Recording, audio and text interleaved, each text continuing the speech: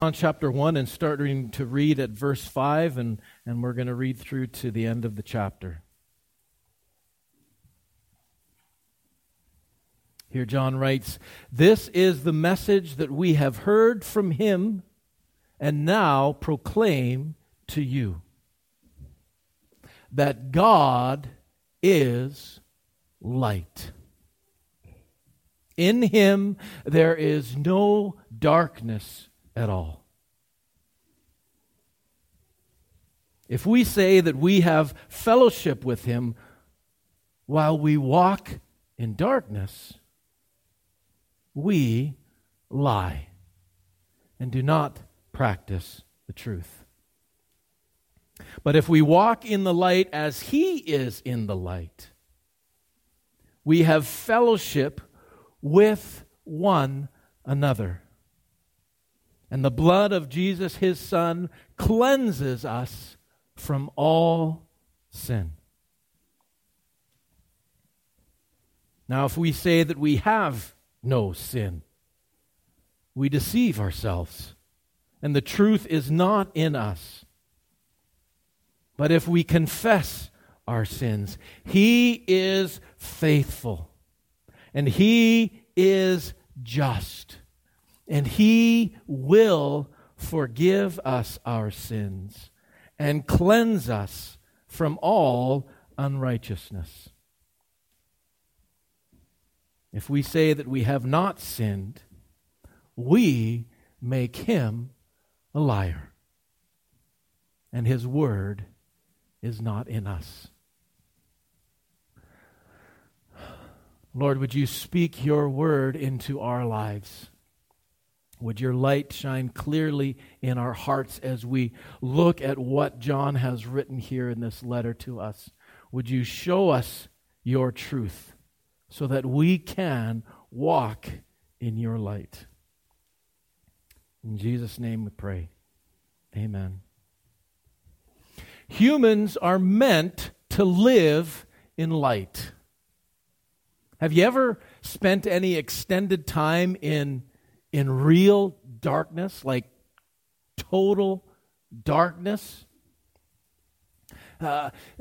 There has been studies that have gone on that have put people in those kinds of places to see what are the effects of prolonged exposure to darkness, or maybe it's better to say prolonged absence of light in their lives. And there are some very dramatic things that happen to the human body, to the human mind, in that kind of total darkness. I think one of the things that I have experienced is that when we are in that place of total darkness, we find ourselves open to all kinds of deceptions. I know that I felt a little gullible when I went into one of the caves in the Black Hills of South Dakota. We did one of those tours down deep into one of those big caverns, and they've got all the lights strung along the walls and stuff. But we came to this one cavern, and the tour guide said, "Okay, I want you just to be prepared. I want you to experience total darkness." And so she shut off the lights. And there we were, without any source of light, no little crack or anything. There was no phosphorescence in any of the algae or anything that was growing on the walls. There was nothing. And she invited us to put our hands in front of our face, and I tried so hard to see something there. I got my hand as close as I could to try and see something there. I couldn't. I was desperate to find some kind of light, something that my eyes could grab onto and focus on, but there was just nothing. And then the tour guide said, if you wiggle your fingers together in front of your face really fast, there is some static electricity that will make little sparks, and you'll be able to see a little bit of light. So there I was, desperately trying to wiggle my fingers as fast and rub them together as fast as I could. And suddenly she turned on the lights. And there I was, looking like an idiot. Everybody else was laughing at me while I was desperately trying to make some static electricity. If you ever go to the south, to the South Dakota, the Black Hills, don't fall for that. It doesn't happen. You won't get any light out of wiggling fingers together. There was another opportunity that I had of spelunking, of going deep into a cave. Denise and I, the year that we got married, we went to Austria and went through the Capenray School there that Indiana was just at here this last spring. Indiana and Emily were at. And we went through a program that was called Upward Bound. And it was a Bible program that we did all kinds of Bible teaching while we were out mountaineering, hiking through the mountains, rock climbing, cave spelunking, whitewater rafting, all kinds of outdoor adventure sorts of things. And it was a great opportunity. But we had the chance to go and walk into this huge cave and spend the night there. So we went, there was, I guess, probably about 30, maybe 40 students and some staff that went along with us. And so we spent probably about 8 hours or so climbing through these cavernous caves. And we had the little helmets with the little light. There was, and I forget the mineral, there was some kind of mineral that was in this pack that we were carrying. And a little bit of water in there, and you turned on the drip of water, and as the water dripped on this mineral, it gave off some kind of gas that would then go up the tube into a light that you would then have a little sparker up here, and you could flick it and it would turn a flame on, so you could see where you were going. And that way you didn't have to worry about running out of batteries or anything. As long as you had the mineral, as long as you had water, you were going to be okay. So we were climbing through these caverns, and you would go through these fissures in the rock, and there would be these huge drop-offs that would just go down and down forever. You couldn't see the bottom of them, and we have to edge our way around. There were some places where you'd get very, very small, and there was this one spot where we had to actually take our packs off and push them up ahead of us because there wasn't enough room between the rock and the bottom floor for us and our pack to fit in together. And so you have to push that through, and as you were going through, that was a little bit of a freaky place because the air pressure transfer from the inside of the cave to the outside created a lot of wind through that. It was this funnel of wind that went through. And so as soon as you went down in there, it would blow at your flame. So you're in this place that is right tight, like there's just barely enough room to fit through. And I'm in there thinking there is an entire mountain of rock on top of me. That if the earth decided to shift just an inch, I was going to be splatted. So you're crawling through this, and it was probably about 20 yards or so that we had to go through in this darkness with our pack pushing in front of us. And then we came out on the other side, and it opened into this huge cathedral of a cavern. It was absolutely massive, with a waterfall that was running down inside of there. And as we all gathered together and shone our lights around, we were in this most spectacular place you had ever seen. Our guide, who was a shepherd who had grown up in that area, he said that as far as recorded history has been, this is as far as anybody has ever gotten into this cave, until he and his friends found a path up the waterfall. And when I say path, I don't mean a path. They scrambled up over the rocks, and they had to climb for about 100 meters up this waterfall to find another opening where they could then continue on. Are you ready for this? 14 days into the mountain. So these guys had to pack enough gear to be able to go 14 days into the mountain and then another 14 days back out. And he started describing some of the changes that started to happen in their lives in that experience, in that prolonged darkness. They had to try and conserve all of their light and everything. So there was huge stretches of time where they were crawling around with very little light or no light at all, where they were just feeling their way along so that they wouldn't run out of light. They were trying to reserve their resources. And he said, there are some strange things that happen to your mind when you're in that kind of darkness for that length of time.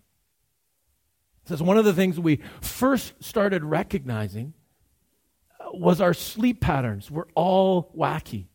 Our perception of the passage of time was completely off. Fortunately, they did have watches, but there was a guy who did a study who tried and spent a full year. I think it was 365 days that he was in total blackness. He says he completely lost track of time. He was convinced that he'd only been in there about 200 days. He had been trying desperately to figure out how long he had been in there, and totally messed up. They say that in that kind of a setting, most people revert to a 48-hour internal clock, where they will be active for about 36 hours and then sleep for 12. That's typically what happens in those kinds of settings. So Hans Peter was saying that this was the first thing that they noticed was their perception of time, how long things were taking, just totally was skewed. They also started getting very depressed. The absence of light does something to our emotional state that causes this heaviness to go with us. And we see that, people who have seasonal, SAD, what is that? Seasonal affects. There we go, that's the word. Seasonal affective disorder. That they go through the winter months, they get very depressed because they don't have light. And one of the things that they do to remedy that is to expose themselves to ultraviolet light on a regular basis, and that seems to make a difference. Hans Peter was saying that they were getting very depressed and getting very irritable with each other. These were good friends, but they were getting quite snappy with one another. And one of the other things that he said that they found was they became very possessive. They didn't let any of the other guys touch their gear at all. All of that stuff became very important, and the place where they would sleep became their place, and you didn't want anybody else to touch. These studies that have shown humans in darkness over long periods of time have revealed that humans need light. We were built to live in light, which is very interesting when John then says that God is light. I think it's entirely reasonable for us to make that connection, to say that humans need God. That when humans live in separation or absence from God, it does some very degrading things to our mind, to our emotions, to our bodies, because we are absent from light. Here in John's letter, the emphasis on God as light in this particular part of the passage seems to point to light as being truth. Now, as we go on, we're going to see this idea of light being expanded on. And we talked about that last week, how John has this amplification. He uses amplification where he comes back to these three themes of light and love and life again and again and builds on them each time. And so we're going to come back to this idea of God as light and see it grow and build a little bit. But here in this passage, it seems to be a connection between God as light pointing to God as truth. Look at the verses together with me. In verse 6, if we say we have fellowship with him while we walk in darkness, we lie and do not practice the truth. So here's this connection between, if we claim that we know God, that we have fellowship with God, and yet we are absent from the truth about God, we're liars. Verse 8. Again, if we say we have no sin, we deceive ourselves, and the truth is not in us.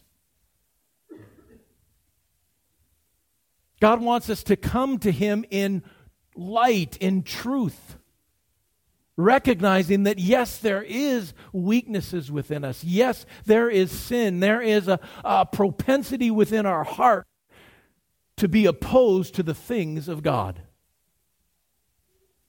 And if we try and fool ourselves to think that we can come to God in our own righteousness, in our own ability, in our own good works, we deceive ourselves. We're blinding ourselves. We're letting ourselves get caught in darkness to think that we have no sin. Verse 10, continuing on. If we say we have not sinned, we make Him a liar. John just upped the ante a little bit more. It's not just that we are deceiving ourselves. It's not just that we are lying to everybody else. But we're claiming that God is a liar.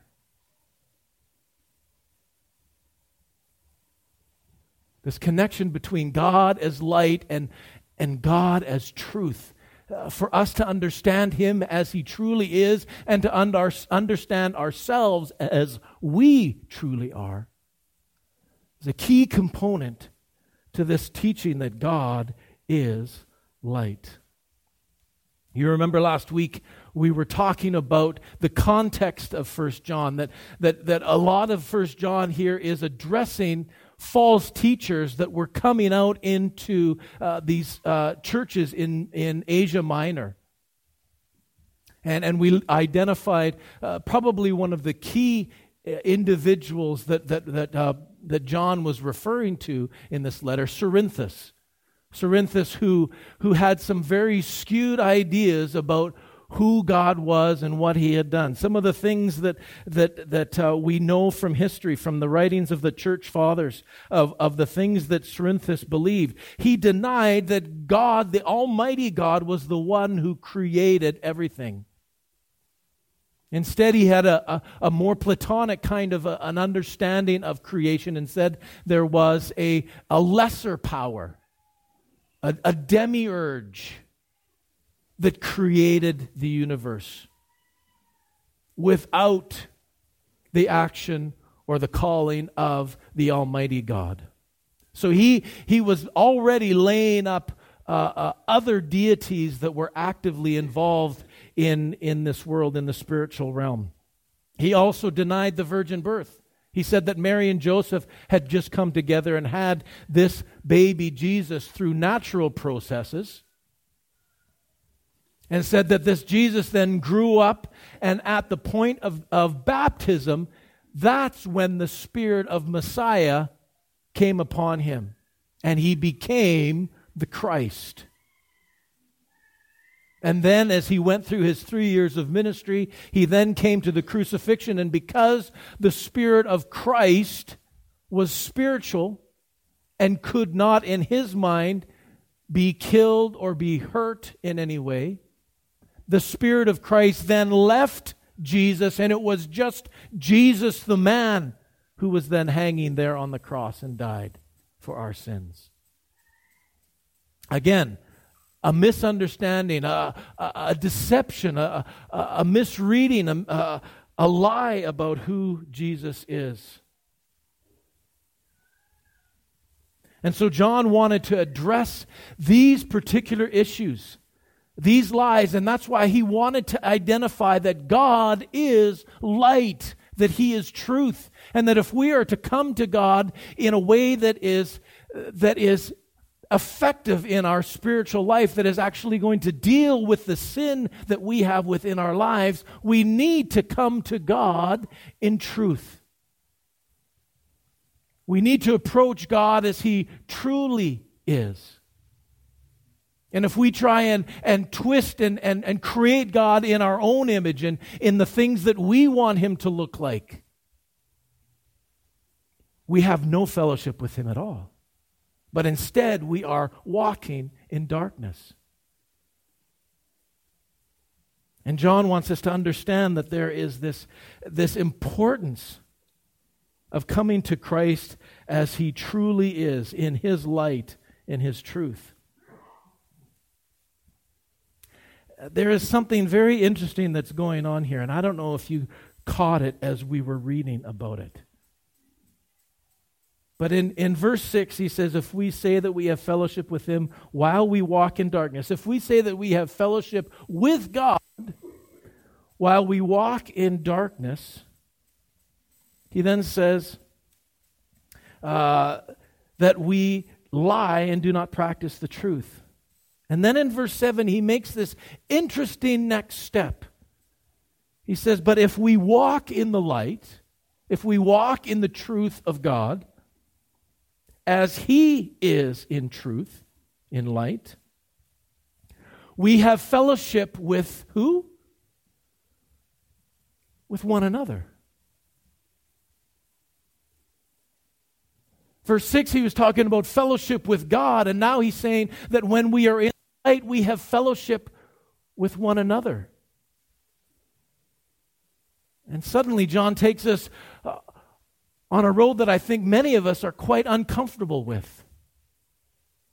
The reality that our relationship with God is directly connected with our relationship with others. That if we are to walk with God in His light, in His truth, it's going to necessitate us having fellowship with one another. There is this direct link. We cannot be connected with God if we aren't in fellowship with one another.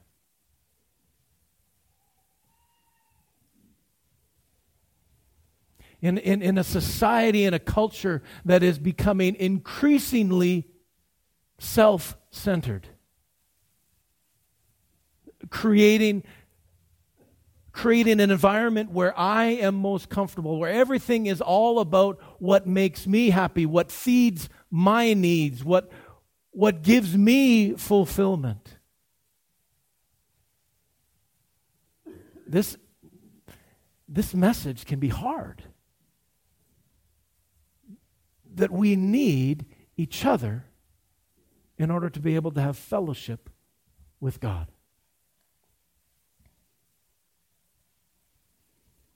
And as we have a wrong idea of who God is, as we deceive ourselves about the truth, the light about who God is, and when we deceive ourselves about the truth of who we are, it breaks our fellowship with other believers. This is going to be something that John is going to pick up more. And again, as we go through this process of amplification, we're going to discover not only does our relationship with God impact our relationship with one another,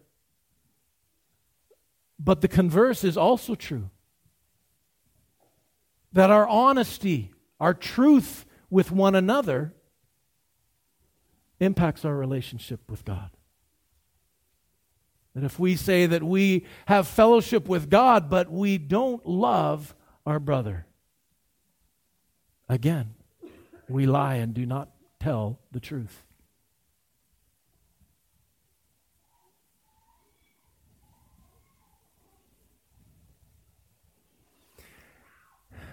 So how do we respond to this message that God is light?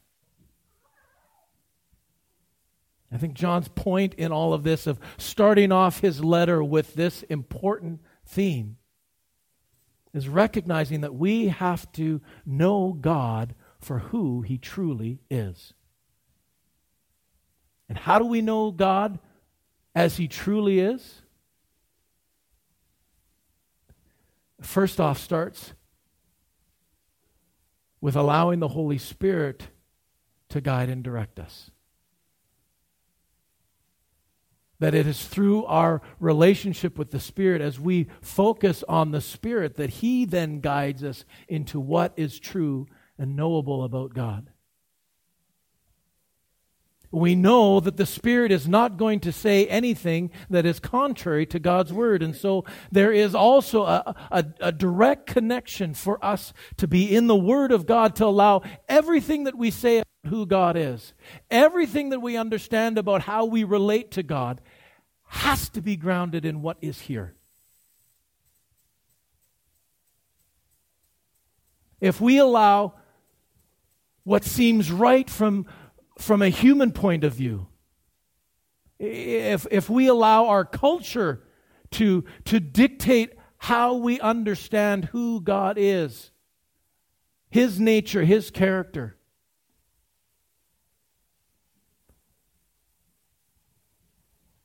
we're going to find ourselves in darkness. We are going to get trapped in the lies and deceptions that will lead us further and further away from God. And that's why this is such an essential part of our lives, that we know this Word. That we immerse ourselves in this on a daily basis. So that we know the things that God has said about Himself here. That we know the things that God has said about us, what He has said here. So that we don't get sucked into the lies and deceptions of our world that will try and get us to create a God that feels good to us, rather than a God who truly is good for us.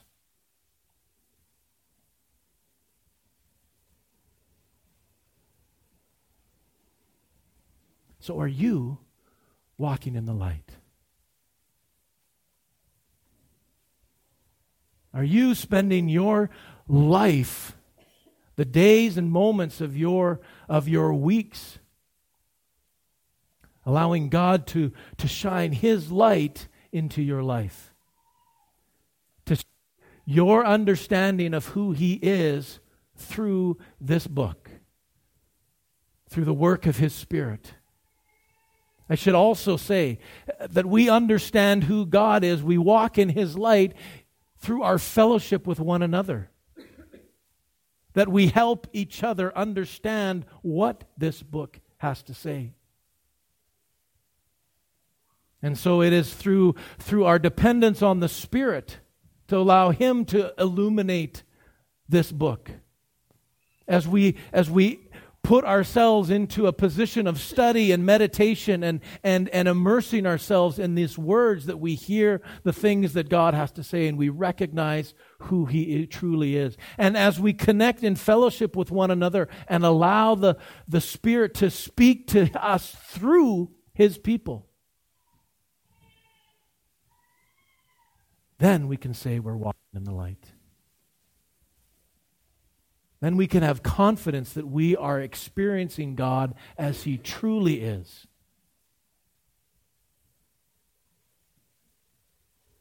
And through that, we have fellowship with one another. That He binds our hearts together in the midst of all of our differences, in the midst of all of our uniquenesses, in the midst of all of our different priorities and passions in life. In the midst of all of our experiences, God takes all of that and molds us into something beautiful that honors Him, that draws us into a place of relationship and fellowship with Him for His glory and for the building of His kingdom. Let's pray.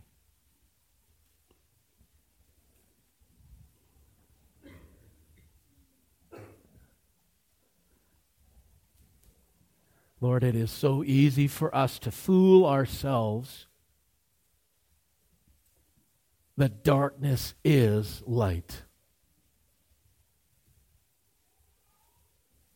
Lord, we want to know you as you truly are.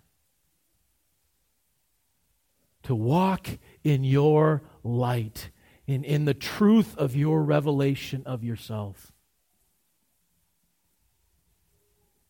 Let us be a family,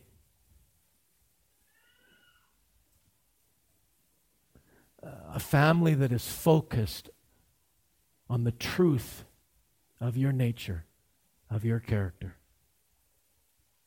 Let us encourage one another to go to the Word more and more, to hear the words that you have revealed about who you are.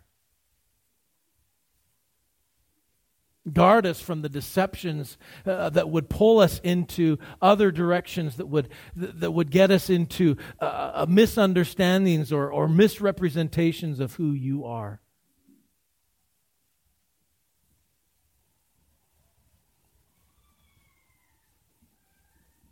Thank you that you have adopted us to be your children of light. And as we have fellowship with one another, Lord, we then ask that you would send us out into this world to be agents of that light. Father, that we would see others in our community and our world rescued from the kingdom of darkness and brought into your glorious light. Would we have the joy of seeing that happen? Would we be active participants in that? For your glory and for your kingdom. Amen.